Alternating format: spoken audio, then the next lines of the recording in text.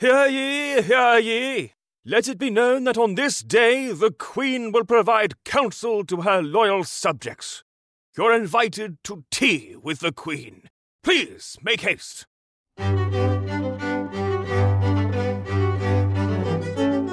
Welcome to another episode of Queen's Counsel. I'm so looking forward to diving into this. Thank you. Thanks for having me. Emma, great to chat with you again. I loved our conversation last episode, and I'm so keen to dive into today's conversation because you are keeping it real and you're sharing a really authentic side of you, which I know, but I think it's so important for our listeners to know as well. We all know the business journey is not linear. It's bandied around so much that it's starting to sound like a cliche. Coaches say it in order to get people in the door. They've got the taglines, they say all the things. We've already established the difference. One of your many points of difference being you talk the talk, but you can walk the walk, and I love that. Can you tell the listeners and me a bit about your business journey and what that's looked like? Because it's not linear and yours hasn't been either. Let's put that into context. Yeah, it's a great segue, I think, into why I'm doing what I'm doing now. So I was looking down the barrel of a changing work landscape. I also had a 2-year-old at home, and I started to feel that mother guilt, and I was just like, this sucks, right? I need the flexibility. I want to be my own boss, etc., etc. I already had a little side hustle going on, so let me start there. I didn't start from zero, but I was a faculty member in Leadership Australia for women, right? So I already had a little bit of skin in the game from a coaching perspective. And I decided to go into my own business. I didn't quite know what I was going to do. I just knew that I was good at coaching and that I could get really good results for women and for men, by the way. But I focused more on women because I felt like they needed more of a hand than the blokes did. And in the first instance, I went, right, what do I need to do?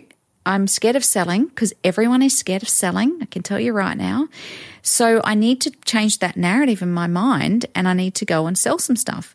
I didn't quite know what I was going to sell. So I finished at my job on the 30th of November and my husband said to me, so you're just going to have December off? I'm like, no, I've got appointments booked. So for the next 3 weeks until Christmas and then for another 2 months after, I went and had 2 to 3 coffees a day on average, face-to-face, when we could do it face-to-face with people to say, I'm not Emma McQueen X company, I'm Emma McQueen Pty Ltd. And I think this is what I'm going to do. I think I'm going to coach one-on-one because I like that and I'm good at that. And I'll share some numbers because I think people don't share numbers and I think that's a tragedy because I think we should get better at sharing numbers. So in my first quarter working for myself, I was selling 3 months of coaching for $5,000. So you could work with me for 3 months, as many sessions as you wanted over the 3 months. Mainly it was 3 or 4 sessions, and we would achieve a particular goal for you. You would outlay the goal. I would help you get there. And in the first 3 months, we sold $240,000 worth of coaching. Holy moly. So I mean, that did hurt, Trace. So, yeah, everyone's probably going, oh, holy crap, how do you actually do that? And if you do the maths on that, that's a lot of one-on-one coaching. But the story I was trying to get rid of was I can't sell. So once I hit $240,000 and I'm the main breadwinner, so I wanted to make sure that my family was safe. Financial security is important to us. And so I was like, right, that story's gone. That story's old. And so I started working my butt off to deliver $240,000 worth of coaching. That was 7 years ago. And my business continued to grow. You're right, business is not linear. So that first year, I think we made maybe revenue-wise about $400,000 that first year. But revenue's not the key, profit's the key. And so I think we kept about $250,000 of that. Because what happens when you grow too quickly is you got to have other people. You got to have systems and processes in place. I had none of that. I was just giving it a crack as a human being out there thinking I could help women change their lives. So that was 7 years ago. Of course, in 7 years, we have grown. We continue to grow. I've got good systems in place. I have the beautiful Serena, who is my sister and my business manager and looks after my calendar, which is freaking amazing. But I will say the sales slowed down after that, because once you sell that much, you have to deliver, which means you don't get to do as much business development as what you would normally do. Can you talk more about that? Because this is something that's so relevant for every business owner and probably every person listening to this podcast. So you're saying that you were on the tools, essentially. You were in there doing the coaching to make the revenue for all the right reasons. But what that means is there's only so much you can do and there's no business development. So after that tranche of coaching, revenue started to decline because sales were slowing down. This is the classic, isn't it, that the business journey is not linear and it's a balancing act. So what happened then and how did you deal with that?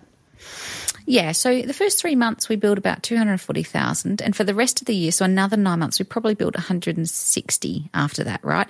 It slowed down because I didn't have time to do what I needed to do. So very quickly I had to outsource. And what I see in business over and over again is people do business development, then they get busy and they deliver and they forget business development. It drops off and then they go, holy crap, I don't have any clients. Business development, and then it drops off. And what happens in conjunction is an ebb and flow of cash flow. Yeah. And so you have to keep the business development up regardless of how busy you are. And that was one of the big takeaways we took out of that year. My husband sat me down. He said, I'm very proud of you, but this is not sustainable. And he was right. So we had to find solutions to outsource, to systematize. We've got a high-end business, so I wanted the personal touch. And so we needed to make sure that we hired the right people, and also that we knew if we didn't do business development now, in 3 months later, we'd be looking down the barrel of quite a quiet period of time in our business. Now, sometimes they're good, right? Especially if you've just delivered 240 grand's worth of work. But you don't want that to go on for too long. And this is all of us. This is every business owner everywhere who has these peaks and troughs.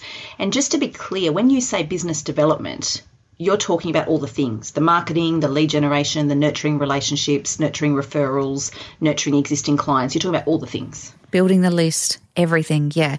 Where I got most of my jobs from, or most of our work from in those first 3 months though, was definitely face-to-face. It was having meetings with people. It was saying to people, I don't know what I'm going to do, but I'm good at this, so I could do this. It was not hearing the cues on, Emma, I want to work with you. I had one person sit opposite me and said, Emma, I've tried to tell you 3 times that I want to buy what you're selling and you're not hearing it, because I wasn't a salesperson. So it's having all those lumps and bumps along the way, definitely. And you do need to build your list. I did a newsletter every single week for 4 years. You know, you've got to do those things. So when a client comes to you, or when a new business owner or a woman comes to you and says, I want to coach with you, you're the right person for me, and they say to you, it's ebbing and flowing, it's up and down, I'm wearing all the hats and I don't even know where to start. And I know that that's common. I hear it a lot. So I know you hear it a lot. And everybody listening is probably nodding along. That was me at one time or other. They'll be thinking, how do you approach that? What do you do if you're in that situation as a business owner? Where do you start to try to unpack that and try and get some more continuity and some harmony in this business journey? Well, I tend to ask a few more questions to diagnose what's actually going on. But what we see going on is the inconsistency of business development. We see people sometimes sending a newsletter, sometimes not sending a newsletter. We see people picking up the phone, not picking up the phone, sending DMs, not sending DMs, getting caught up in life and delivery and not doing the relationship building things that they need to do. So really, I want to take them back to the place where it was all running smoothly, and what were they doing when it was running smoothly, and how do we get them back into that space? And if they've never had it running smoothly, then we put processes in place and systems in place with 4 or 5 things that they need to do consistently to make sure that that revenue doesn't ebb and flow. We also talk about there's different business models. There's people charging hourly rates. There's people charging half days. There's all kinds of different business models. And so there's a slight tweak to some of those things depending on what your business model is. This is amazing. This is such good insight into the most common experiences that business owners have, how you help people and you support people navigate their way through these challenges. The challenges never stop. They keep coming. You've been there and done that, and that's one of the things I love about listening to you speak and talking to you and hearing your insight on how to tackle different challenges, because you've been there and done it. It's the walking the walk. And I just want to take a moment to say also, because I know this is valuable, if anyone's listening to this episode, nodding along and thinking, holy moly, that's me, I really need some help and some support working through this period because I'm wearing all the hats and I'm tired and I just want to get some consistency, you can reach out and book in a discovery call with Emma, and the link to do that is in the show notes. So please don't hesitate, because that conversation could just change your business journey.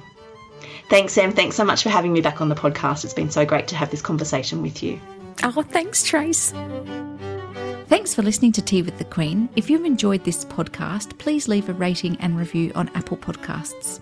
It really does help to get the word out. For more about me, please visit emmamcqueen.com.au, and I look forward to your company next episode.